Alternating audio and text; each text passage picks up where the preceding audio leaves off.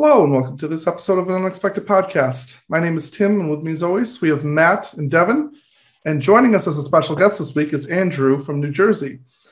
Andrew is a part of another podcast, which he'll talk about in a moment. But before we get into that, we'll go over what today's topic is.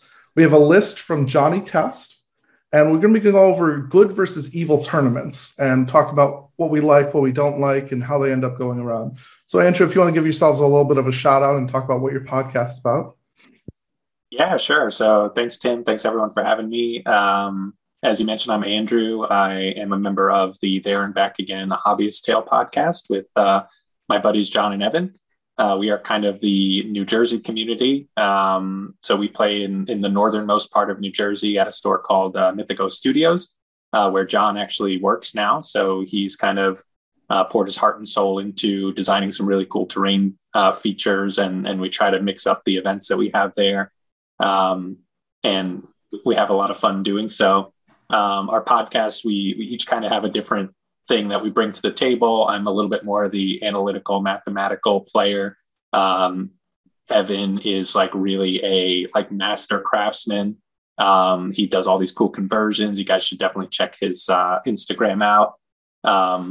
Half Full Halfling, I think is his name. And John just does kind of a little bit of everything, and he's our fearless leader. So we haven't been able to record for a little bit as jobs have kind of not given us a lot of overlap time to record. But hopefully we'll get back to it one day. And we do still have our events at Mythico Studios that we were lucky enough for Tim to come out recently and play with us. And we have a really good time. And our focus is good versus evil, which I'm sure we'll talk a little bit more about later on.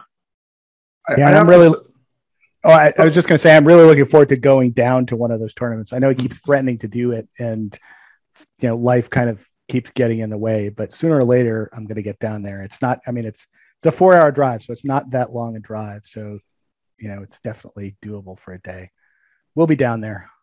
I definitely recommend it if you're looking at, because what's interesting about it as well is not just the good versus evil, but you guys do lower points than normal. And for somebody, if you don't have enough models, or if you just want a little bit of a change of the meta, you can go ahead and do, what is it usually 600 and 650 is usually the points limits you guys do? That's typically kind of the high end of what we would do. We did a 450 event recently. We're trying to, mix it up and build a player base at the lower points and then kind of bump it up at some point, but also keep it manageable for just day-long events. Yeah, just for anyone who's never perspective on the the American meta, we generally do like 700 plus across the United States. So 650, though common in like the UK, around here, that's definitely lower. 600, stuff like that is a little lower. So yeah, if you want to change in something. And then also it's a very friendly group. I've only been to one tournament, definitely plan on coming back. But when I was there, everybody was very nice. Everybody looked like they had a really good time. The terrain was great as well. It's a very good experience. I recommend if anybody's near Warwick to definitely head over there. Or no, Mawa, sorry. But we're going to go into the list for today. As I said earlier, it's by Johnny Test. So, Andrew, if you want to go ahead and go over that first. Yeah, absolutely. So it looks like we have a 1,000-point Minas Tirith list getting ready for Warhammer World. So that's pretty exciting. Johnny says he wants to take 4 bolt throwers for fun, but please critique the list in its entirety. So we've got that caveat going into it. I'm also a big Avenger bolt thrower fan, so I might be a little higher on this list than you guys. Not sure 4 is the right number, but we'll see. So Warband 1, we've got 15 units. So it's Boromir, Captain of the White Tower with the banner, horse, and shield, which I think is the way you want to run him. You've got 6 Guards of the Fountain Court with shield, 6 Warriors of Minas Tirith with shield, 3 Knights of Minas Tirith with shield. The second warband is Ingold with 6 Warriors of Minas Tirith with shield, 5 Warriors with shield and spear, and 1 Guard of the Fountain Court with shield. Then warband 3 is Madril, who's got 4 Rangers of Gondor with spears and 6 Rangers of Gondor without spears. So that's kind of his archer warband, it looks like. Then the 4 Avenger bolt throwers make up warbands 4 through 7. And then warband 8 is Denethor, who would be the leader of the army, with 4 warriors of Minas Tirith with shield, 4 warriors with shield and spear, and 2 rangers of Gondor with spear. So all in all, it comes out to 1,000 points, 63 models, breakpoint of 31, and 12 bows. And it looks like Boromir's got 6 might. Ingold and Madril both have 3 each, I think. So that'd be 12. And then I think you get 1 on each siege captain, right? So I think that would be 16 might in this list, if I'm not mistaken. So the first thing I'm going to say right off the bat is this is about twice the size of what I usually play. So these numbers and the amount of guys that are in this list is just like staggering to me. But my first takeaway, there's a couple things that really stand out to me before I talk about the Avenger bolt thrower. I was going to say, you mean aside from the 4 Avenger bolt throwers? But that's like too obvious. So you've got to get into the subtleties, I think, first. So a couple of things that stand out to me right off the bat, which are actually things I've learned a lot from watching and listening to you guys, is kind of your distribution of your warbands here. So I did the same thing kind of when I started out playing, where I put all my archers with my archer hero, which is Madril in this case, and then just kind of put all the infantry guys with your infantry leaders. And there are some reasons why you might want to do that. For example, I play Lake Town a lot, and Percy gives your archers a bonus. So in this case, Madril doesn't actually give your archers any real bonus. So clearly your strategy here is to kind of sit back and shoot with all of the bolt throwers. But I would say you probably want to distribute these warbands a little bit better. So for example, the first one with Boromir, all of your foot troops, which are 12, you've got 6 guys with shield, and then obviously the guards of the Fountain Court that can support, but they got the defense 7. So sometimes you want them in the front rank. So maybe putting a couple of the Rangers with spear in that warband, you might be able to get some more fight 4, and then put some more of the guards of the Fountain Court in maybe Madril's warband so that it's not super squishy. I know he does give you the bonus for the reserve deployment, the Maelstrom of Battle, but if Madril's warband with the defense 4 Rangers does get kind of caught out in a bad spot, I mean, it's just going to be really easy pickings, and then you lose a lot of your shooting troops. So I would say maybe moving around some of the guys a little bit. You've got the banner with Boromir, which is awesome. And then, I don't want to say don't take 4 Avenger bolt throwers because it says clearly that that's what you want to do. But I'll just talk about my experience with them. So I've run lists with either 1 or 2 of them in them. You guys, I think, talked not long ago on one of your episodes about kind of how mathematically they're not really the best use of points. And while I agree with that, I found that every time I play them, my opponent just plays completely differently. And for a 50-point unit, you get the 1 point of might. You've got, 3 models there that are a little bit hard to get to.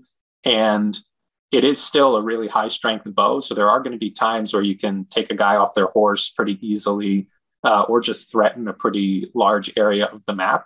So I am a fan of them. I think, with the new missions in this edition of the game and the fact that some of your deployment zones are really close to your opponent, I would be kind of afraid to have so much devoted to shooting with these siege weapons. So those are kind of my initial thoughts, but I'll take a pause and see kind of what everybody else thinks. All right. So I just take a stab at it. So one of the things actually I would do with this list is I think the best use of the Rangers of the North, the Rangers of Athelion in this list is actually to distribute fight 4 across the army. You already have 4 bolt throwers, which I agree with Andrew. The psychological factor of 4 of those, most opponents, even if they could outwin you in a shooting war, are probably going to come to you anyway, especially if they're inexperienced with dealing with these things. And you'll still have the rest of your archers, but yeah, definitely don't want a shooting warband. And I think if you were to take like 5 warriors of Minas Tirith from Ingold's warband and plop them in Madril's and then take his Rangers and throw them upward. And of course, every Ranger would need a spear to do this. And if you distribute some to Denethor's warband and, vice versa, mix it up, and even it out as much as you can. Boromir's the only one that doesn't really need to do this, given that he has Guard of the Fountain Court, as is what I'm assuming is a front line, since I don't have spears. Actually, you know what? The Warriors of Minas Tirith don't have spears either. You might want to give the guards are spear armed. The guards have spears. Yeah. He's got it organized, so he's got spears and so he has those in the back, which so that's another change I might make. I might add spears to the Warriors minutes here. And the only reason is because Guards of the Fountain Court, more so than just the defense 7, is also they're fearless. So I kind of would be really tempted to like have the option to put them in the front ranks, which in this setup you don't have the option to do, because then your back Warriors are just waiting their turn to fight. So I would definitely give those Warriors units here spears if possible. Where you would get the points out of here, considering your heroes are already lower tier, just to cram all. Well, I mean, you get the points from an Avenger Bolt Thrower, to be honest, probably, but trying to look at where else you would grab those. I might think about that once I pass it off and come back to it. But those are my initial thoughts. Is I think you're really missing the primary benefit of the Rangers, which is, beyond just the bows, is to distribute that fight for. Other than that, sure, we'll keep the Avenger Bolt Throwers. I mean, one of the ways you can get the points back is just to delete a Guard in the Fountain Court in Ingold's Warband, or something like that. And that's like 11 points right there that you can just distribute spears and such. So that's an option for you. It would only bring you down one model, so no big deal there. Other than that, though, those are my initial thoughts of how I would replay this out. I mean, Matt, do you have any other thoughts on that? Yeah. So, I mean, my initial thought when I looked at this was that I was going to say what Andrew wasn't going to say, which is this is too many Avenger Bolt Throwers. And it probably is too many Avenger Bolt Throwers. But then I started to think about it. You want more of them, Matt? No, I don't think I want more of them. I mean, my question is, how viable this is at 1,000 points with 4 Avenger Bolt Throwers. I was wondering if you could do it, because the advantage of, so the thing about having one Avenger Bolt Thrower is one Avenger Bolt Thrower has the effect of shooing people away from its field of fire. When you have 4, you don't want to distribute these, by the way, like a Napoleonic Grand Battery where they're deployed like hub to hub, where they're all shooting in one direction. You want like one, somewhere near the left edge of the board, another one somewhere near the left center, another one near the right center, another one kind of near to the right edge of the board. So they have no dead zones and they all kind of cover each other with fire. So that, if he sends a task force to try and kill an Avenger Bolt Thrower, at least 2 other ones have shots on that task force as they're approaching it. And I wonder if the way to fight this is to kind of reorganize the warbands along the lines of what Devin was saying, so that instead of having 3 kind of shield wally warbands and 1 ranger warband, to have 4 mixed shield wally ranger warbands, and basically one kind of sits in the vicinity of each Avenger Bolt Thrower. Obviously you put kind of Boromir in the center and probably Ingold kind of next to him, but still kind of near the bolt throwers, maybe with a bolt throw on either side, so that each one of these bolt throwers kind of has an escort. And it's, basically you have 4 independent forces, each with a bolt thrower that can kind of cover the others. And, he has to send a significant amount of force after any particular bolt thrower to try and get at it, at which point that one bolt thrower like picks up its bolt thrower and runs away while the other 3 shoot at whatever is trying to run it down. I'm wondering if that's the way you play it. And, you are going to get some scenarios like Contest of Champions where you're going to be fighting in the middle of the board and all these Avenger Bolt Throwers are going to be at the back.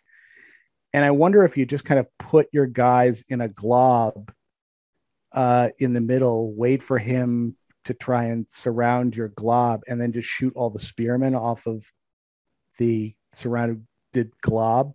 Basically, so you create like kind of a hollow ball in the middle with your guys with shields and spears, wait for him to try and surround it, and then shoot people that are trying to surround the thing. This is kind of so far off of the baseline of anything even I've played with that I just don't know. I don't know how this works. I don't know if this could be a list of genius or not. I mean, I agree with all of Andrew and Devin's comments about kind of redistribution of the Rangers. Although if you want to be kind of like Ranger heavy in Madril's Warband, I think that's fine, because usually one of the reasons you want to split up your Rangers, other than getting the 5-4, which is useful, is to make sure you've got shooting from a bunch of different directions, but you've got 4 Avenger bolt throwers that are give you shooting from different directions. So that's less of a reason to do it. I think more of the reason to do it is to kind of maximize where your fight 4 is in these warbands. But there are certain warbands like Boromir's warband that I don't think he needs any archers, because he's got 6 guards of the Fountain Court sitting in there to do it. So you can maybe concentrate some Rangers someplace else, maybe stick them in some terrain.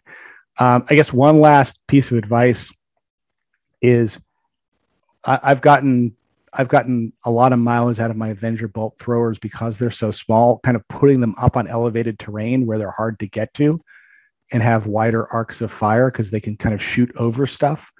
And you've got 4 of them. So I would encourage you to do that as much as you can. So if you get those like Osgiliath terrain pieces that have that elevated thing, basically elevated platform at the top, and they're within 6 inches of the edge of the board, throw an Avenger bolt thrower there. I think that'd be a great place for it. All right. Those are my thoughts. I think Devin really hit it on the key though. So if we take away the Avenger bolt thrower, it's an 800-point list. So this is an 800-point list. When you only have Boromir and he doesn't really have any protection like Lady of Light or another hero to help him out, I think that kind of really hurts it. So even something like upgrading maybe Ingold to Huron or something like that, just give Boromir a little bit more help, because I know Rainier would be happy with the total number of models, because he always likes to go heavy on the model count, and especially with the banner, you'd have a lot of fight 5 in the back as well, so you'd win a lot of fights in that regard. I think you need another hero to help Boromir out in the fights, and honestly, you might even need a 3rd hero because I think it's great that you have this many models, but I don't know that it's necessary to have this many models. I think you need to downgrade a little bit, and I get what you're doing with Denethor to make it so that Boromir can go in completely and do whatever he needs to do and not have to worry about this and that. But again, at 1,000 points, it's going to be difficult to keep him protected, because there's going to be a lot of big models out there that are going to be hunting for him. So that makes it a little bit interesting with Denethor as an aspect as well. What I want to ask you guys is, are you happy with Ingold included in this list, or would you change him to another model? I'd probably change him. I actually was going to mention that thought, is the fact that Boromir's going to get shut down completely. At 1,000 points, he'll be lucky not to run into something that can't take him out. And that's it. That's all you've got that threatens, other than these, horde of troops, I guess, which in itself. And 4 Avenger bolt throwers. So, you do have the 4 Avenger, but I mean, any big hero can hide in combat to stop themselves from dealing with them. So, yeah, although, I mean, what's going to shut Boromir down is not going to be big heroes. It's going to be guys, wizards and ring wraiths running around. I'm just thinking that they'll. Yeah. I'm not saying you're wrong. I'm just saying that one thing the 4 Avenger bolt throwers are going to do is kind of keep those pesky ring wraiths on Felbeast at bay. I can definitely see that. I guess Boromir's kind of expected to do a lot here, and I guess Ingold. So as to Tim's point, I mean, I'm not. Okay, so first of all, I've never rarely seen Ingold ever since they FAQ'd him into Oblivion, right. But because now I guess from my understanding now he just always traps your guys and allows double strikes if you use his ability. I don't think. No, I don't think that's. I forgot what the complaint was with him. Well, because by definition it says like he doesn't have to back up, but then I think there was the argument where if he couldn't back up, does that mean he's trapped or something like that? There's some variation on that, I think. All right, so I think we at one point in the past we've parsed out this particular language in the FAQ, included that it did not mean that Ingold's special rule traps everybody that he's near, but what it does do is it really prevents you from getting much other benefit other than keeping your battle lines nice and pretty because nobody has to back up. Because if you were still going to get trapped, you are still going to get trapped. So there isn't, other than kind of like organization on the battlefield, Ingle's special ability doesn't get you anything, which doesn't mean that he isn't a 3 might defense. I can't remember if he's defense 6 or defense 7, but I think he may be defense 7. Yeah, so he's a 3 might defense 7 guy who can strike. I'd just rather have hero lapse. You can do heroic defense and hold off someone that way. Well, I think the guy you probably want for this list is Huron. Yeah, because you've got Denethor, so he's going to get the additional attack benefit when he's near Denethor. I mean, you'd have to sacrifice something to get him. You could sacrifice one Avenger Bolt Thrower and then upgrade Ingold to Huron and probably get some extra points to throw some more guys into Denethor's Warband, which probably wouldn't be a bad thing. So let me pose this question. I know he wanted an opinion on if he kept the 4 bolt throwers, but let's do a hypothetical in case we were going, okay, how do we make this so that you get Avenger Bolt Throwers, but also it makes it a better list? So let's say you took away 2 Avenger Bolt Throwers. What are you doing with those extra points? Are you dropping anybody else down to add stuff in? Like, are you maybe take away 100 points, you add Lady of Light, take away a few models? How would you improve this if you were allowed to take away 2 Avenger Bolt Throwers? I think I would Sorry. Call on somebody, Tim. All right, I'll go to Devin first. Well, I just keep him in mind here. I think that was the main thing he didn't want taken out of his list. But no, I'm saying we talked about we're talking about. He said he didn't want the 4 out, and I think we've given decent reasons of what to do or not to do based on having the 4. But I think if he was willing to, let's say, let go of 2 of them, up to 2, if you wanted to just take away 1, for example, what would you guys do to change it to make it better? But there has to be at least 2 bolt throwers in there. So if you take out 2 bolt throwers of 100 points, I actually be very tempted to see if I could upgrade Ingold. Actually, out of curiosity, what's Emerhill's point cost? 135 fully? I think it's 155. I think it's 155 fully kitted. Okay, so you wouldn't be able to do that because then you'd still need to upgrade these Wordsman's Terathus troop type. So you probably won't get the glorious combo so I would probably, so you got to keep Denethor because he's clearly just someone to bulk out the troops. I'd keep Madrill just because, okay, I guess he wants to make sure that in Maelstrom battles he can get around his Avengers with minimal effort. So then, yeah, realistically, it'd be upgrading Ingold. If you did that and you only went as far as Huron, because other than that, I would take thinking Emerhill. I don't know if I'd take Forlong over Huron. I think I'd probably take Huron over Forlong. So realistically, yeah, I guess you would upgrade to Huron, which would cost you another 20 points. And then what you probably do from there is upgrade some of these Warriors of Minas Tirith to Fountain Court Guard from there and just give yourself that ability to hold the line a lot better. Especially since at 1,000 points, you're going to be dealing with a lot of terror stuff, which is an argument for Forlong. But, well, no, because this is pure Gondor, so you get +1 courage everywhere. Yeah, +1 anyway. Yeah. So, and you got no shortage of courage bodyguard guys that you can throw in. Yeah, the Rangers are like courage 5 at this point. Oh no, they're courage 4. They're courage 4. I mean that's pretty much my initial thought. Just because, I mean, other than that, you could, Emerhill, but I mean, Huron. That's my initial thought off the top of my head. What were you thinking, Matt?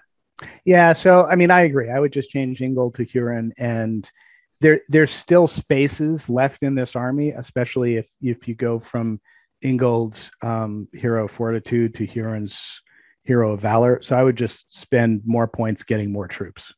Yeah. In roughly the same ratio of Rangers of Gondor, guys with shields, they can stand in front, and then a handful of either Citadel guards or guards of the Fountain Court. Actually, that makes a lot of sense. There's space in everyone's warband. Yeah, now, think about it. Yeah, I didn't even. Yeah, I'm now counting. I'm like, except for Boromir. Boromir is full, but everybody else has space. So I think you just get more guys. Yeah, and I don't know what I mean. You could also do this, by the way, if you just drop one Avenger Bolt Thrower. That would be enough points to upgrade Ingold to Huron and then get, a few more guys. Probably keep your model count roughly the same as it was without the Avenger Bolt Thrower. And I guess one thing I will point out about the Avenger Bolt Thrower is because it is a good siege engine, its utility diminishes. There's a law of diminishing returns. Because the Avenger Bolt Thrower starts to be useless when the army lines come together, because then they tend to run out of targets. And the more Avenger Bolt Throwers you can, the more you have in your army, the more the amount of points you have that become useless when the two army lines clash. So if you're going to go with this number of Avenger Bolt Throwers, you need to kind of come up with a plan to keep them useful, which is why I was kind of thinking out loud about that. Put a hollow blob in the middle of the board, let him surround it, and use the Avenger Bolt Throwers to kind of pick off the spears around the outside. That's a way to kind of keep them relevant once the battle lines get together. Is make sure you get surrounded, basically, so you can give those Avenger Bolt Throwers that are behind your lines something to shoot at after the lines have come together. Oh, and I want to clarify all this advice for me is trying to keep it pure faction. That's my assumption. So for those of you out there screaming, why not Lady of Light? That's why we didn't pick that. Yeah. I mean, that's why I'm also trying to stay away from the fiefdoms, because that starts to change it into a very different list. Okay.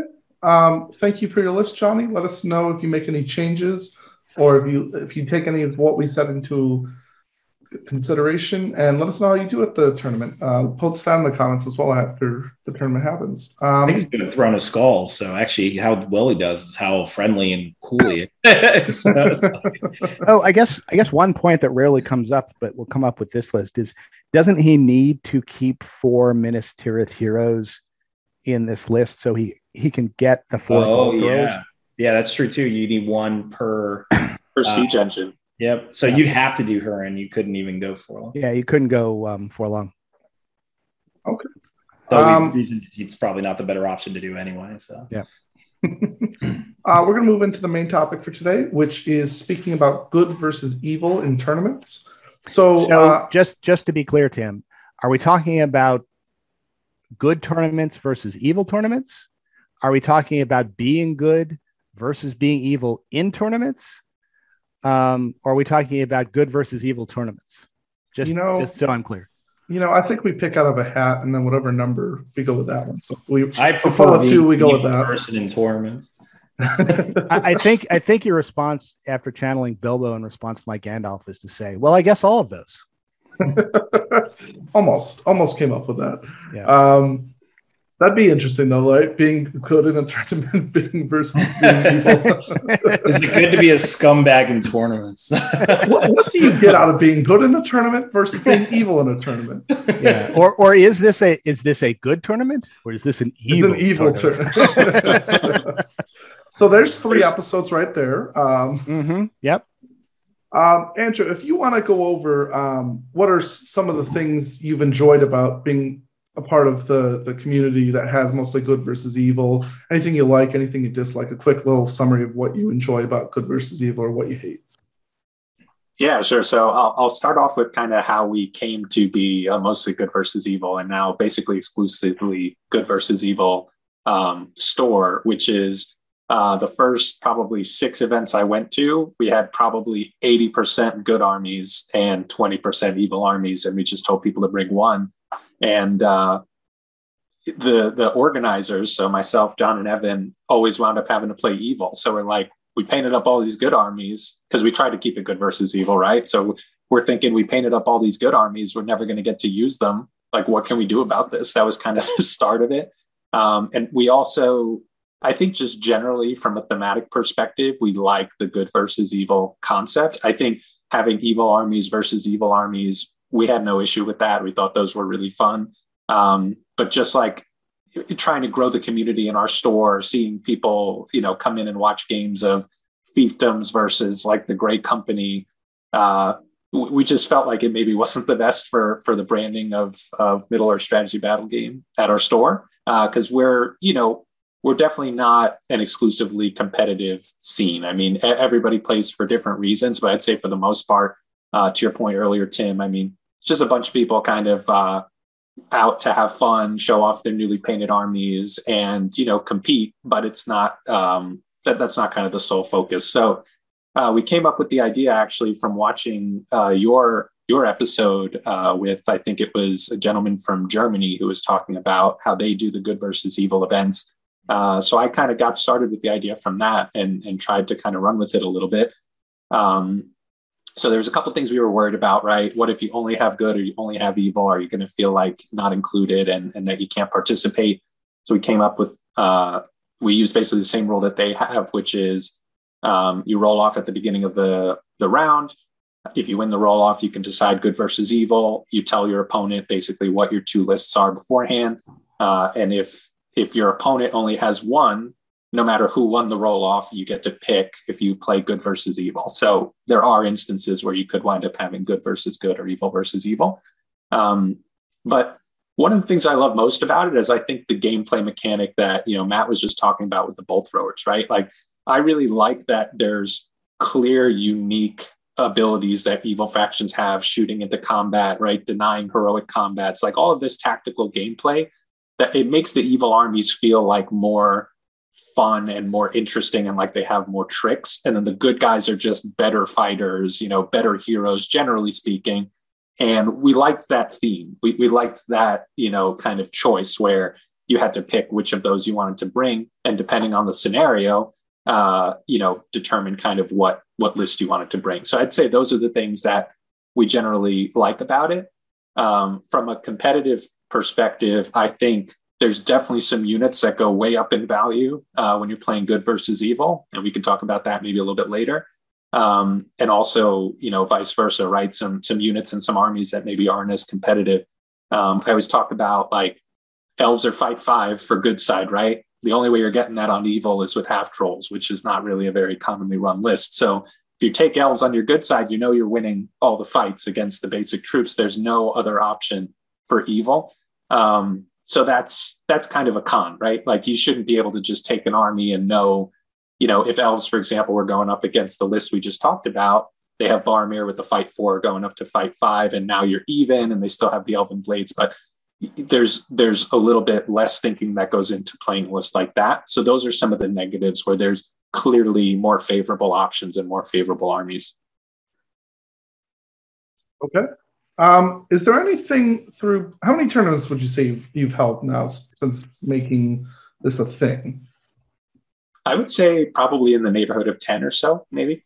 10 tournaments. Okay. Is there anything you've learned that maybe you thought was a good idea that didn't end up working out, or something that you wish you could change a little bit about the format? Is that specifically to good versus evil, or? Yeah. So like, for example, maybe, so like, I'll give you an example. When I went to the tournament, I only had, at the time, because I wanted to get the painting points, I only had an evil army painted, so I only took evil. And so it forced people to play good lists when perhaps maybe they didn't want to. I think you've mentioned that now you're allowed to pick good or evil, but at the time, it was a rule that you had to play good. So I could plan my list to just play against good armies rather than having to worry about evil, if that makes sense. So that was a little bit of an advantage where if I wanted to try to, I didn't intend to abuse this rule. I just simply, that's what I had painted. I wanted to take that kind of a thing.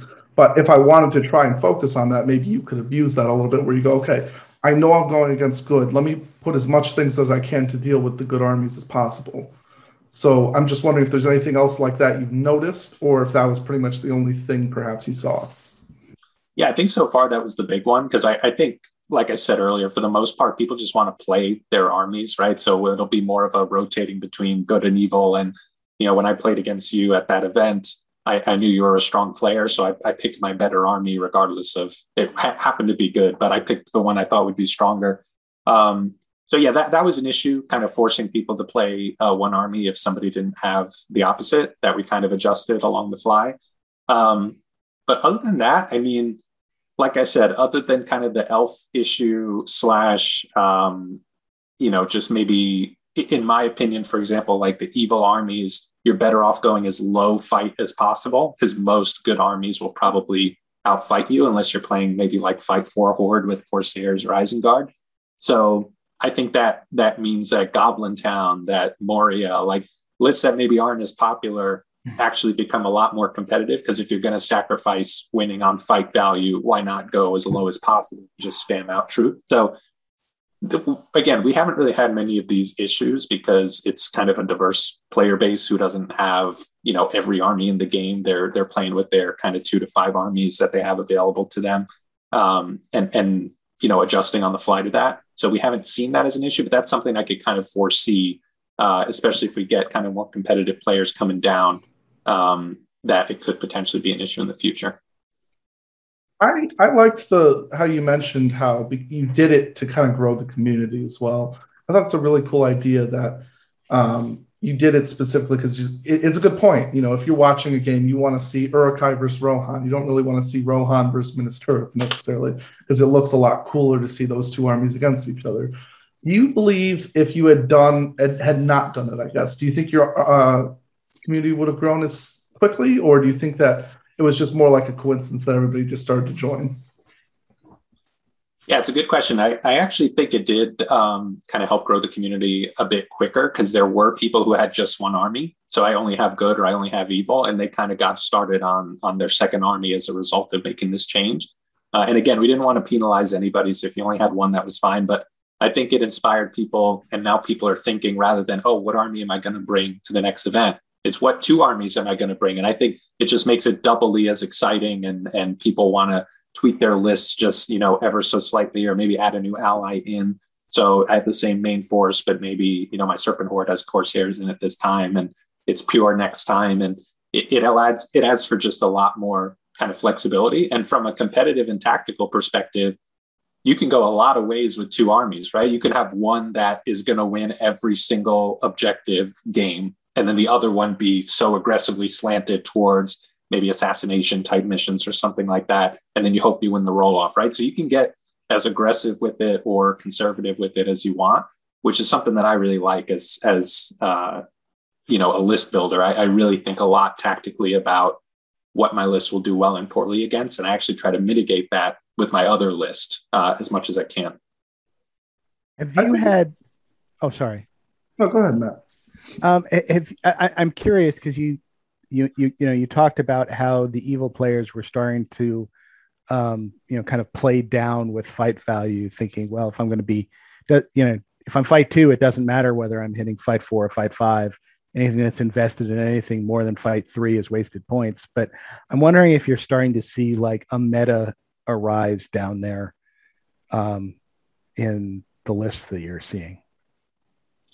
Yeah, I'd say from our regulars, they tend to kind of mix things up as much as possible. But I would say the meta is really like the big armies that you would expect, that everyone gets excited to paint and play. So a lot of Minas Tirith, a lot of Isengard, a lot of Mordor. Like most lists I go against when I'm playing good are Mordor, right? Like Tim came over and he brought Mordor and Serpent Horde Alliance. There's another guy that won a recent event who played like a pure Mordor list last time I played him. So I would say the main, and Isengard I think is by far the most popular list in our meta, one of the legions or Pure or Dunland. So I think at our store, they really get passionate about like the big moments from the films. So a lot of legendary legions. I think it really is kind of getting inspired from the lore and then taking that into an army and seeing how they can make the best version of that possible. So I'd say that's kind of the meta, is more like the big armies. And so me as kind of a tournament organizer, I am constantly working on like the lesser loved armies in the game and trying to make them as good as possible to show people like, hey, there's more to the game than just the core armies. So I've got like Farharad. I'm working on Numenor now. Just lists that we don't see as often. And I think I get a lot of times I put my models down, and not everybody, there's some like really competitive players, but I put my models down and they're like, what does the Watcher in the Water do? What does Elendil do?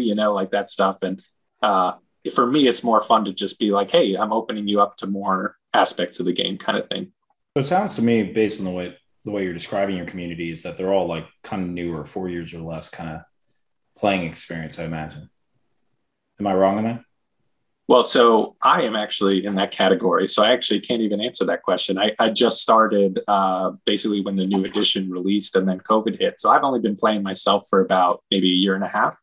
I just kind of dove in. I connected with the guys at the store pretty quickly. I live close by. I was telling Matt earlier that Evan, who's one of the guys I run the events with, lives like down the street from me, just coincidentally. We didn't know each other before this. So I would say there are guys who have played since the very first edition, but do it more as just like a fun, like hobby kind of thing. And now they're getting into the like regular gaming more often. We have some guys from Rainier's group come up regularly. I'd say they're kind of the more competitive players that come to our events typically.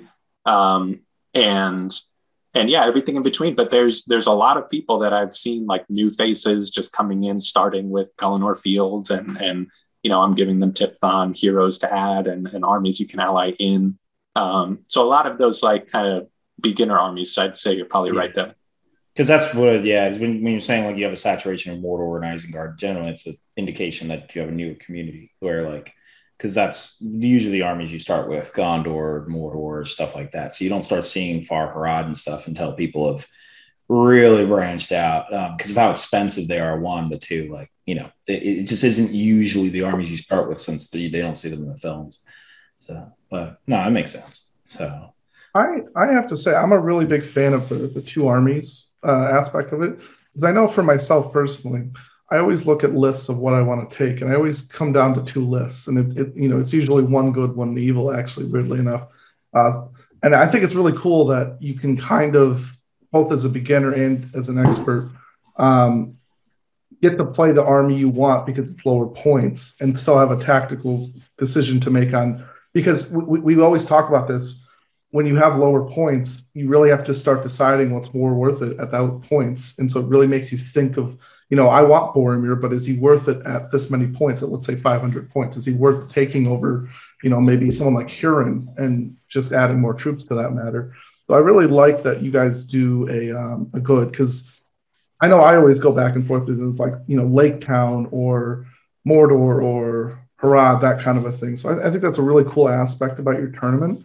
Do you notice your community more growing in a competitive sense, or would you say it's more kind of casual players who just enjoy playing for fun and they're just going to kind of stay that way? Or do you think it's kind of rising in competitiveness? Yeah, it's a good question. I would actually say it's probably mostly still on the casual side. I think most people are not kind of min-maxing their lists all the time. But I would say once they show up with whatever it is they've brought to the event, everyone's playing to win, so it's not like a whatever, let's just laugh and have a good time. Like, people are trying to do the best they can, but it's more like, hey, let me recreate this awesome scene from the movies or the lore that's not talked about. Had someone come with like an Earl the Young list recently, which I wouldn't consider the most competitive, but they did all these cool conversions and stuff. So I'd say that's kind of the foundation. But I do think having kind of some competitive players coming to our events, like I said, I think it tends to be, I consider myself on the more competitive side, and also like the Philadelphia group who's come out quite a bit. I think that helps a lot because it makes people kind of rethink their lists a bit. And as they see kind of the tactical maneuvers that some of these more advanced players are making, I really do think it's opening up kind of people's minds, and they're starting to develop more as players, which is nice. Do you think that your community would like to keep it more friendly based, or do you think they'd be open to more competitive people getting there and raising the level of competition, would you say? Let me just rephrase that question, Andrew. Do you think that your player base would like to keep relationships friendly, Or do you think that they would prefer to get more unfriendly? Well, we are considering our evil tournament that we're going to run, where the tournament itself is evil. So it's a random extra amount points of points if you knife your opponent in the back. Yeah. We send you the points amount an hour before the event, and it's a randomly generated number, so you don't know what to bring before you start driving. Just all kinds of ways to make it an evil tournament. It sends you a text of what weapon to bring. But I would say I think our group is always going to be kind of more on the fluff and fun side, generally speaking, right? Like I do think people are trying to improve their gameplay, but I will say I think as long as people come and they play competitively, if you're having a nice conversation with them and you're kind of going back and forth, it's still enjoyable for us. Alisher, who just won that huge event recently, frequently would come to our events and usually win because he's incredibly talented player. But so we all have stories about playing him and mostly losing, but it's not like deteriorated anybody's level of the gameplay. I think people actually enjoy it because it's almost like, oh, he's almost playing a different game than I am. I'm still trying to pick up on some of these tricks that he's doing. So I think it's a good balance that we have right now, but I do think it'll always kind of favor the more friendly, fun atmosphere and concentrating on the lore. Okay. Was there anything in particular that you had on your mind that you were interested in speaking about the tournament, whether that be good versus evil tournaments or your tournaments in particular that just interest you about speaking about? Is there anything you had in your mind that I know we talked earlier, you mentioned you bring them up later on in the episode. Is there anything you wanted to speak about specifically? Yeah, so I wanted to ask, obviously I know Tim came out to our event. Matt and Devin, have you guys ever done a strictly good versus evil style event before? Funny you should ask. So that's a good segue for me to pitch Shadow in the East, which anybody who stays or follows the ASBGA or New England SBG Facebook pages will see. I just put the tournament pack up for her, but the last 3 years, well, we skipped a COVID year, but prior to that, the last couple events we've done have been narrative events, and basically it's billed as a narrative tournament, and so it is good versus evil, and basically you sign up to be on a team, and you're either on team good or you're on team evil, for each round, you and your teammates, there's some jockeying for position to see who's going to fight on which terrain board against which opponent.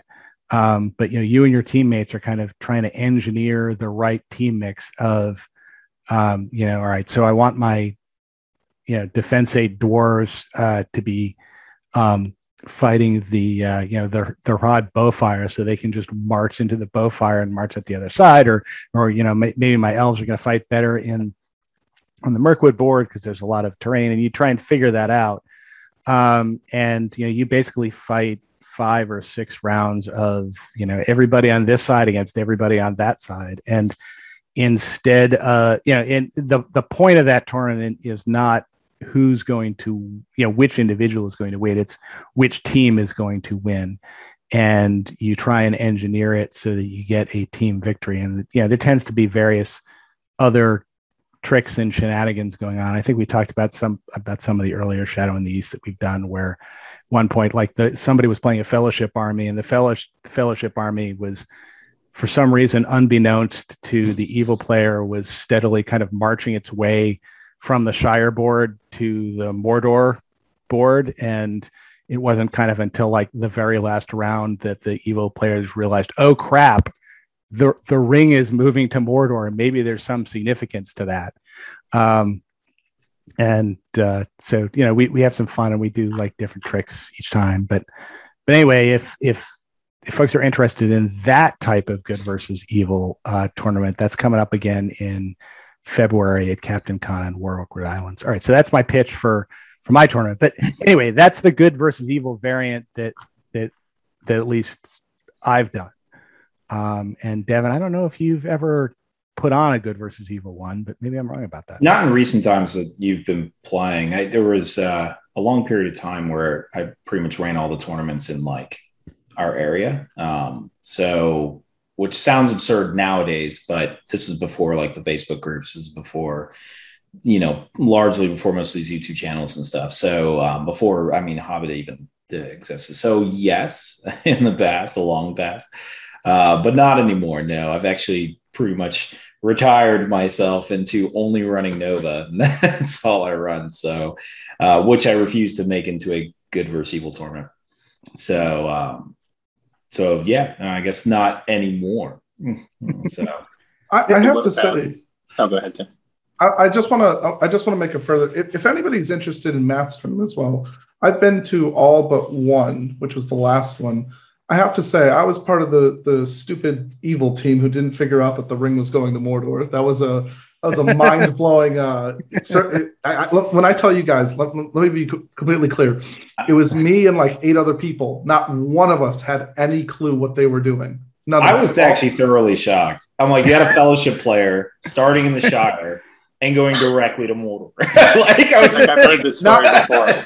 Not one of us. Yeah. Not one. I was like, how did they not? Like, you guys were like almost basically too late by the time you even thought about it. Oh, we had zero clue whatsoever. No. So focused on me. I was just like, all right, I guess I'll. So for anyone who didn't know, if Matt, what did the good team get if they got the ring to Mordor? What was the reward? So if the good team got the ring to Mordor, they won. What the evil team knew and the good team didn't know was if they succeeded in basically wiping out the Fellowship. Because the other thing about the Fellowship army is my son was playing it, and it was the Fellowship. So when he took losses, those losses were permanent. So the Fellowship was getting chipped away kind of as it went toward Mordor. And what the evil players were told was, look, if you kill Frodo with the ring, and you get the ring, then basically whoever does it gets Sauron, and like gets Sauron for the rest of the tournament. There's another reason to hunt them down. So. Oh, yeah, exactly. Believe me, we were just trying to think of who can get Sauron. Like that's why we were so that's why we didn't pick that. We were just so focused on, okay, somebody has to get Sauron in this tournament. Somebody has to find a way to get Sauron added to their list, because at that point it's pretty much over. Like Sauron with 800 points, Matt? Right? Yeah, it was 800 points. Sauron so you get 800 points plus Sauron. Yeah, I mean, you win at that point. So we were just so focused on that we forgot about. But if you're interested in, it's not, like Matt said, it's not competitive in the sense of individuals. It's a team competitiveness, which I actually think is a really refreshing take on the game. It's a lot of fun. Definitely come down if you're interested in that. It's like he said, it's good versus evil as well. Yeah. Very, very, very fun to play against.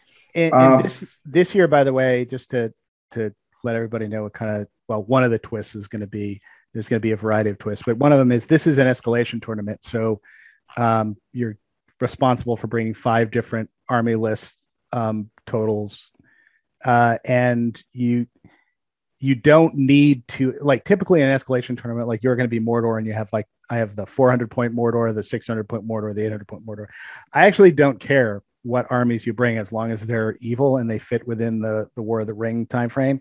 So if you want to bring like a 400 point Moria and a 600 point Mordor and a 800 point Harad, more power to you. So if you want to bring a whole bunch of different armies and like kind of throw them on the table and see what happens, for this particular narrative event, that will work perfectly. Okay. Do you have anything else, Andrew, that you wanted to speak about, or anything you had any questions about, anything like that?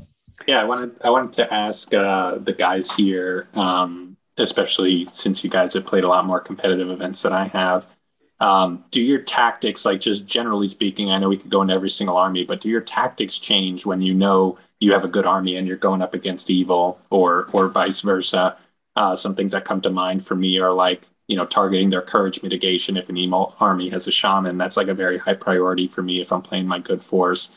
Trying to break evil armies if I can get rid of their kind of stand fast and stuff like that. So I just wanted to see if there's anything that kind of stood out to you guys from your matchups of good versus evil that maybe changed the way you play the game a bit. I think not in-game tactics so much, not off the top of my head, is list building. That's what will change pretty dramatically. There are certain units that I don't even bother bringing as much in good versus evil. I'm trying to think of some immediate examples, but I think half trolls come to mind because as weird as it sounds, good has access to more terror than evil does. Well, in the sense that they can create like terror bubbles. So like half trolls are kind of weak to that. I don't deal with that as much going against evil armies. So little things like that, certain units sort of activate. I think I do try harder to get elves into the list if I'm dealing with good versus evil. I kind of, as you mentioned, they kind of like stack the fight values higher. So that's something that, will change. I think Lady of Light becomes a little bit more prominent because she's just such a hard counter to pretty much everything evil wants to throw out. So I think Lady of Light, that's another big change that gets thrown in. I'm trying to think of how I tailor my evil forces, but I mean, realistically, hero shutdown models. But I mean, like, how much does that really change? Too much.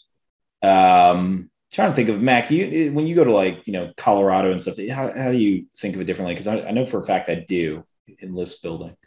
So I guess what I'm thinking about it is it depends kind of what I think the evil meta is going to do or going to be. Because I mean, there's basically three kind of evil metas, right? There's a magic-based meta where the army is centered around Sauron or some combination of ring wraiths. There's a terror-based meta where you're fighting either like Angmar or Black Numenorians, and then there's like a horde-based meta. Well, actually, I guess there's four. There's a horde-based meta, which is you're just fighting a lot of guys, and then there's kind of a subset of the horde-based meta, which is horde of shooting-based armies. And you kind of have to do some thinking about, because you can't really construct a good army that can counter all of those things. And I guess you got to do some prediction about what you're going to face and what you're going to go up against. Because the way you counter kind of the horde or the horde shooting type army is going to be different than if you're dealing with, the terror army or even the magic army. Which is actually a question I was going to kind of ask is, the evil armies that you're seeing down there, Andrew, which categories do they tend to fall into? Yeah, so it's funny. And I actually wanted to ask Tim about this because I remember he mentioned when he reviewed the list on the podcast with you guys that he brought to our list that he had Lady of Light in mind. So I'd like to get his thoughts as well. But I think you pretty much see a ring wraith in most lists that you go against, whether it's someone playing Angmar or Mordor. That's like very common for us. So to Devin's point, right, you've got Lady of Light to protect your own guys, to banish, the ring wraiths. I would say that's the most common. And then I am the kind of horde of fight for Corsair or horde of shooting with the Betrayer and the Serpent Horde guy. So you've got a little bit of that as well. We don't have a ton of Goblin Town. We do have a couple guys who play that. So that mass spam, I would say we see less. So I think kind of that shooting spam is pretty common. And, the couple caster list is pretty common as well. But I remember Tim, when he came, he didn't bring any casters and he was trying to like make his list as like a counterplay to the assumption that people were taking Lady of Light, right, Tim? So basically, yeah. So I thought at 650, with the fact that you wouldn't really see many Lady of Light, I didn't think that there was going to be almost any Lady of Lights because I just thought at that point you have close to a 500 point list with the Lady of Light, and I wasn't sure that there would be that good of a list if it had Lady of Light plus 500 points, unless it was, let's say, Lake Town, like Matt always talks about, that 350 combo where you get like 36, 39 troops plus the 3 heroes. So I wasn't sure that would be there, but I was willing to take my risk that it wouldn't be there. And I figured to myself, if I didn't take any kind of big heroes and she was there, I wasn't going to see a compel or I'm sorry, on the good side, it's command and mobilize. Because if you're taking Lady of Light, who is obviously the most prevalent caster, it means you're not going to get another compel. So if you take Gandalf or Saruman or Radagast, like, yeah, you can compel me, but you're not really stopping my shooting. So I kind of took a lot of bows. And so I figured at that points level, if you're going to get one thing, I'm going to take advantage of the other. So if you bring Blinding Light with Lady of Light, well, she's not doing anything besides giving you Blinding Light and fighting. She's not going to stop my heroes because I didn't take any wraiths. And if you decide to take a regular wizard, which again, I didn't expect, because obviously if you took regular Galadriel, she's the cheapest. But even if you took Radagast, he's 150. So it's the same concept where you get a 500-point list around Radagast. And I just didn't see that happening. And then if you wanted Saruman or Gandalf, that's 170, 180. So I just didn't see wizards happening. So I was like, if I come against Lady of Light, I'm just going to fight straight up. And if I don't come up against Lady of Light, I'm probably not going to see a wizard. So it just made sense for me to try to take advantage of that whole situation. But, yeah, that's right. Oh, go ahead, Tim. Oh, no, I was just going to say, basically, that was my thought process behind why I took the list that I did. A lot of that, though, has less to do with good and evil versus more to do with the points that you were expecting to be. Well, yeah, but that's basically why I thought, because I knew it was 650. And so I knew that Lady of Light was obviously prevalent. And if they weren't going to take her, they're probably not taking a wizard. So at that point, it's just a fighting match. So if I take heroes who are cost effective, but do their job along with a lot of numbers, because I think I ended up having like 45 total models, I could take advantage of that situation. So what I'm saying is, like, I don't know how that would change much different if it was a good on good or evil on evil. Like I would, once you've ruled out the main hard counters to the good versus evil meta, which is, Lady of Light and stuff like that, then it just kind of becomes like, I don't know. I'm trying to think. I'm trying to understand what I'm just not. Well, I don't know that you would have played much differently. Like if it said the tournament was not good versus evil at all, and you just went into there at 650, I'd be thinking still the same thing. Just now you also think, all right, Gulavar is not going to be there or whatever, possibly, which honestly I think some might fit him in. But what I'm saying is, like, I don't know what would change. What would be different about So I'll give you an example. If I take good and I know I'm going against evil, I know I can come up against a bunch of budget ringmates. I know I can come against the Witch King on Fellbeast. I know I can come against casters of that resort. When I knew that I'm playing evil and I'm only going to play good, because at the time, like I said, I only took one army because I just, like I said, I was lazy and I didn't feel like painting it. But I knew at that point I was only going to play good armies. So I knew that based on points, it wasn't as customizable as it is for evil. So it depends. If I took good, then I knew that I could come against magic at any time. If I take evil, then I know that there's only one model I really had to worry about. Okay, got it. Because you got to select whether you wanted to play good or wanted to play evil. Yeah. So by choosing to play as evil, I knew that there's one model I have to worry about. If I choose good, I have to worry about several models at different points variations. Okay, no, that makes sense. Then, yeah, I don't know if you guys might agree with this one, but another one I often try to make sure I get in is Aura of Dismay. Evil armies. I love Aura of Dismay. I think our evil armies have a harder time dealing with terror than good armies do. Like, besides the Odd Fury, which now shamans aren't even as common anymore. No. But yeah, that's another thing that I usually try to fit in. So I always try to fit in Aura of Dismay. Like if you can find a way to fit Lady of Light with Radagast or Lady of Light with Círdan, and then get a -1 to that as well. I mean, that is really not fun for the evil player, I'll be honest with you. I mean, I will say I find that Lady of Light's impact on terror is less than it would otherwise be, because you end up with a lot of people who are starting their charges outside of her 6-inch zone, so they don't get penalized, because it's only 6 inches as opposed to the ring race 12. It's very easy for somebody. I mean, obviously, if you're a guy on foot and you're going to charge Galadriel, you're taking the -1. But if if what you're doing is trying to charge somebody who's 3 inches away from Galadriel, who's covered by Aura of Dismay or something like that, the odds are you're not going to be taking the -1 for that, because you're starting somewhere outside of her bubble and then charging into it. Well, I mean, it depends. So I get what you're saying, but so for example, that first turn that you charge in, obviously you're probably just outside of the bubble, so it doesn't affect you at that point. But most of the time when we have the fights, they're an inch apart.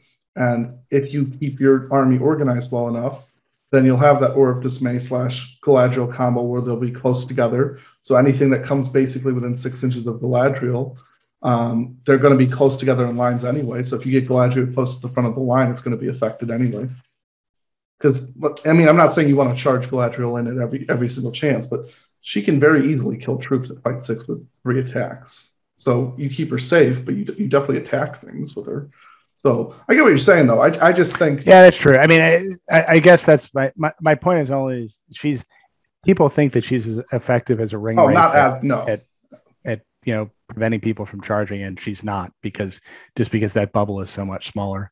You can do weird stuff, like especially if you have some sort of a higher mobility army, like some sort of cavalry based army or something like that, where the first turn you charge from outside her bubble in. And then, if you want to, then you can then take somebody who's inside of her bubble and then charge, if you get priority, you charge further down the line at somebody who's outside of the terror bubble, and you take somebody else who wasn't in her 6-inch bubble and charge in. You can do, kind of things like that. But anyway, you're not wrong to say that she creates a synergy with Aura. I actually agree with you for most of it. I think it's when you get to the really advanced parts where people know how to position things, that's where I think it starts to come into more of an advantage. I would say for probably 90% of the time you are correct in the fact that it doesn't matter that much. I think it's when someone finds a way to get that perfect bubble around themselves to, people are charging in, and maybe you're against a lesser opponent, that becomes more effective. Andrew, I wanted to ask, I know that you keep to lower points. As your community grows and your community starts to play more, do you think you would raise your points, or are you guys all really happy with the lower points because you can take more armies? Yeah, I think the highest we've gone so far is 700. And I think just from listening to you guys and a lot of other people, it seems like 800 worldwide is kind of most people would agree, the most ideal points level for a skill intensive match, right? You both get all of the units that you want for the most part, and it's really just kind of who plays better. So as kind of the math and analytics guy, I think more points just reduces variance, right? The lower points you have, you can get a lucky shot and kill a ring wraith, and that's a larger percentage of your opponent's army, for example, right? So I do think that 800 points is probably the ideal level to play at, which I think is what you guys probably are most used to. And I think we'll get there at some point. I think the desire for us to keep to one-day events and not be another kind of weekend event might limit that a bit. So we might kind of try it and see how it works. But, we try to keep the rounds to, I'm not sure how long your rounds are typically, but to an hour and a half, 2 hours. And again, we have some guys who are on the newer side, so they're not, as quick to move their pieces around. So we're trying to find that balance. We don't want to make it so unreasonable that it can't be a day-long event. But I think people would be excited to play just totally different armies, right? Like Barad-dûr, you can't play Barad-dûr at 650, right? 800 still not ideal, but it opens up a lot of armies that people wouldn't otherwise play. So that's something we're looking forward to, and I think we'll get there. But for now, we're probably sticking in kind of the lower points range for a bit. And I want to make sure, I'm not saying that, when are you guys going to join the rest of us kind of a thing. I was just trying to make the point of, is that something of interest, do you think, to your group, or is it that you're really happy with the lower points? I guess was the way I wanted to phrase that. Because I actually like that you guys have a very niche thing where you have lower points. I think it's good to have variety as a community of what to do and where to go. I just wasn't sure if you guys are, starting off as a group, we're at lower points because people need armies, and then we plan on growing up, or if you guys are just really happy with that kind of points level and that's where you're going to be, and then with the occasional higher game. Yeah, I think that's probably right. Like, I do think we'll go up to some of the bigger games. We may even try 1,000 at one point. But I do think we'll be kind of in that more mid-range points level because we can get a few games in, people can get home. We've got some people that drive. Someone from Matt's group came down recently. We've got people that come from DC. Young Duke comes to a lot of our events and he drives 4 or 5 hours, comes to the event for the full day and drives 4 or 5 hours back home. So we want to keep it manageable, right? So that people can still do that. And I think bumping up to 800 or 1,000 for just a day-long event, either you've got to, cut people down on time and really make the game end and just go to victory points early, which we don't like to do. We like to let people play it out if we can, because again, it's more, friendly. So yeah, we're trying to strike that balance. I think we'll probably wind up still in the 650 range for most events. And then, like I said, we tried a lower points event recently. We'll probably try some higher ones just to see kind of what the community kind of latches onto, I think. Okay. Do you have any final questions, Andrew, for us or anything? Just one more point on the good versus evil, which is, your shooting mitigation, right? The evil side only has the Shadow Lord. Like, that's the only thing that they can do to stop shooting. I know he can ally into a bunch of lists, but I just I had that in my notes as like the good side has all the blinding light characters, has Galadriel, obviously. So I try to, whenever I'm building a good list, at least get those 33% bows in every list that I run, just because I feel like you're going to have most of the time a couple rounds of free shots. So this will be good for our buddy with the 4 Avenger bolt throwers, I think. Although I guess a cynic would say that, like, for example, a goblin's anti-shooting tech is another goblin, and just, one goblin runs forward holding the other goblin in front of him. And when that guy dies, the first one gets into combat.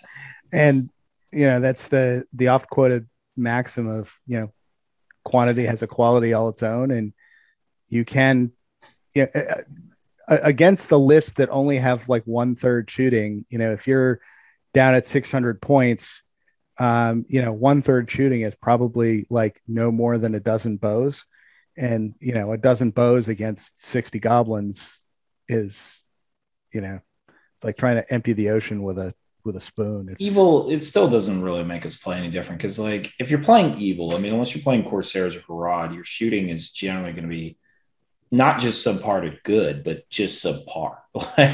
Right. So you really were kind of doing the same thing anyway. Like when I go to just blue on blue, it doesn't matter, tournaments, I'm still playing evil, expecting them to use bodies to handle shots, and then using heroic march, drums, whatever. I think that a lot of evil players kind of go in with that mindset, even if you have not even the higher numbers like Angmar or like, trying to think of anything else that's super, but like Angmar is a great example. It's just like you have troops that are vulnerable to shooting. You don't really have massive numbers because you're often bringing like Gullivar and the Witch King and stuff and Barrow Wights. And, so you really just take shots and you just hope that Gullivar is going to make up the difference in his case, or like Sauron in his case. Because when you play Sauron, you think you get a horde, but you don't. Like it's a horde, but it's like, not that many once you factor in Sauron's point cost, combined with whatever other minor hero you threw in there. So realistically, I don't think good versus evil changes the way they play in response to shooting very much. I mean, they kind of already suck at it. So, well, I get my point, I guess, was this. My point was that it's not that evil doesn't have anti-shooting tech. It's that they have different anti-shooting tech that isn't obviously anti-shooting tech. Oh, mine was in more response to Andrew rather than you. Oh, okay. Yeah, I agree with what you're saying. They just take shots to the face as they just keep marching forward. Like this kind of. So there's 3 types of anti-shooting tech that you quote tech that you should be thinking about when you're evil, right? And and this is aside from the Shadow Lord. One of them is numbers that we just talked about. The other of them is armor. Because once you can get up to, defense, just giving guys shield and giving them to defense 5 will have the number of casualties you take from most bows. And then the third one is speed. Because one thing you do have a lot of on the evil side is access to drums. and you generally will have a bunch of captains that can march. And that's something else to think about when you're kind of building an anti-good evil list is, maybe you drop that 30 points or 20 points if you're an Easterling on the drum, to, make sure you get, that you're going to get like 1 or 2 rounds less of shooting in there. I'm just saying, I don't know how that would change on blue versus blue or good versus evil. Like, I don't see me with an army of Easterlings thinking, oh, I have a chance of playing half good armies now. I'm going to drop the drum or I'm going to take the drum now. Like, I think I was just going to take it either way. I guess I'd say this: if I am building a Mordor or an Uruk-hai army, and I know I am just going to be fighting good, I am much more likely to take the drum in either of those 2 armies. I agree with that. I very much agree with that. Because if I'm building an army, if I'm building an army that doesn't have like the Shadow Lord in it or something like that, I may be like, I'm going to throw in an extra captain to march quicker, or I'm going to buy this drum so that I can close quicker. Okay, so then I guess speed then is one thing we're adding, or some variant of that, or I guess in the sense of anti-shooting, the high defense is, aside from Black Numenorians, fairly non-existent in the evil ranks. Uruk-hai. I mean, basically. are you getting that strength? Are you getting that shield on the? Unusually enough, most people don't ally in Uruk-hai. I don't know why. It's just a matter of when you're designing a list. I think it's a good point, though, Devin, because when you think about it, on paper, Uruk-hai are really strong. You would think you'd see a little bit more of them, and with how effective Lurtz is at his points, you would think, oh, I'll just throw Lurtz in with whatever I'm going with, and it's do pretty well. Yeah, especially considering like fight 5 is basically the evil standard. 5, 5, 4. I mean, defense. Sorry, defense 5, defense 4. So getting to defense 6 is a little bit more rare. Defense 7, crap, I don't even know if there's any troop types in evil with defense 7. So, I can't think of any off the top of my head. I'm sure there might be one. But so basically, speed. Increase your speed is probably the most common, because honestly, even if you brought Black Numenorians in the front, chances are you're caring more about the terror and the shields. You could just take Morannons. Like it does. That's true. Morannons. Yeah.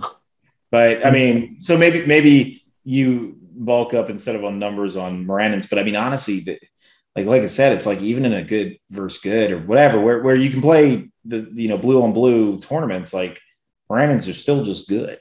Like I would just take them regardless. Well, I think Matt's making the point. No, I agree with Matt's point about the speed. That I am slightly more likely to take speed. And in his example of Isengard, I'm like, okay, I do agree with that. So, but because I was thinking Easterlings earlier, and I'm kind of like, well, I'm always bringing a drum in the Easterlings. So I'm like, Easterlings are always taking a drum because that's like one of the things they do. But I get your point, though, Devin, because I'm always trying to add a drum to Mordor whenever I take Mordor. Like, I'm always trying to add a drum. So it doesn't really matter what. But I agree with Matt. If I knew, you're both right, where it's like if I knew I'm going against good, I'm going to be more likely to take the drum. But I'm always going to try to take the drum anyway. So it's just kind of one of those things. Unless there's Army of the Dead might be more popular in good versus evil. So I think Andrew actually had a point he was trying to insert here about 10 minutes ago. Andrew, do you even still remember what it was? But I want to make sure we get it in. No, I think you guys kind of covered it. I was trying to get to what Devin was saying, which is basically like, if you don't have the Shadow Lord and you're used to playing evil and you're playing kind of lightly armored troops, which is usually what they have, you want to be hyper aggressive, which to your point, Devin, right, is kind of the norm anyway. But I think in good versus evil, you have to have one of those 2 things going for you, right? And the reason why I brought it up is because I'm kind of the evil shooting guy, right? I play Corsairs, I play Serpent Horde. Those are kind of my most popular evil armies.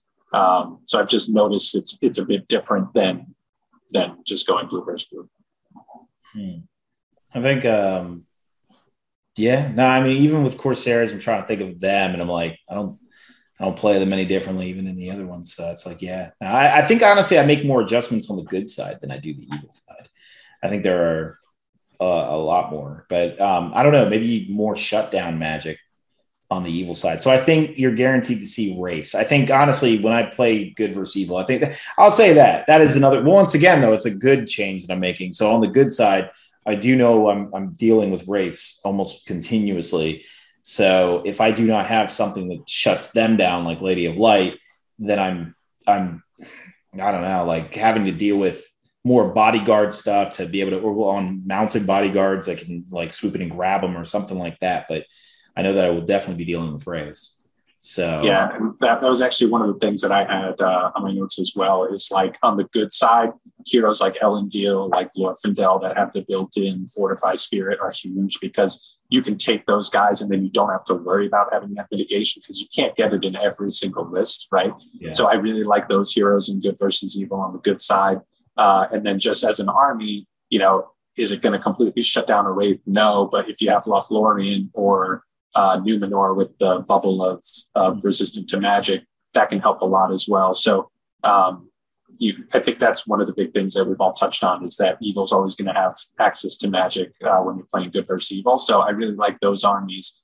Like, I wouldn't consider Numenor a top tier army, but when your whole army is resistant to magic and you can stop, sorcerer's blasts from getting into your big heroes that are on horses, like stuff like that. Elendil's got his fortify spirit. That makes a big difference. So I think it elevates, certain armies as well on the good side. Okay. Thank you for tuning into this week's episode. As always, post any lists you'd like for us to review as well in the comments. We are on Facebook as well. If you're looking to look into our group, we post our episodes there as well. Sometimes we'll post new updates on what we have going on. As well, we're on Apple Podcasts and Spotify if you're looking to listen to us there. And don't forget to give Andrew and his podcast a shout. We look forward to seeing you guys next week. Bye.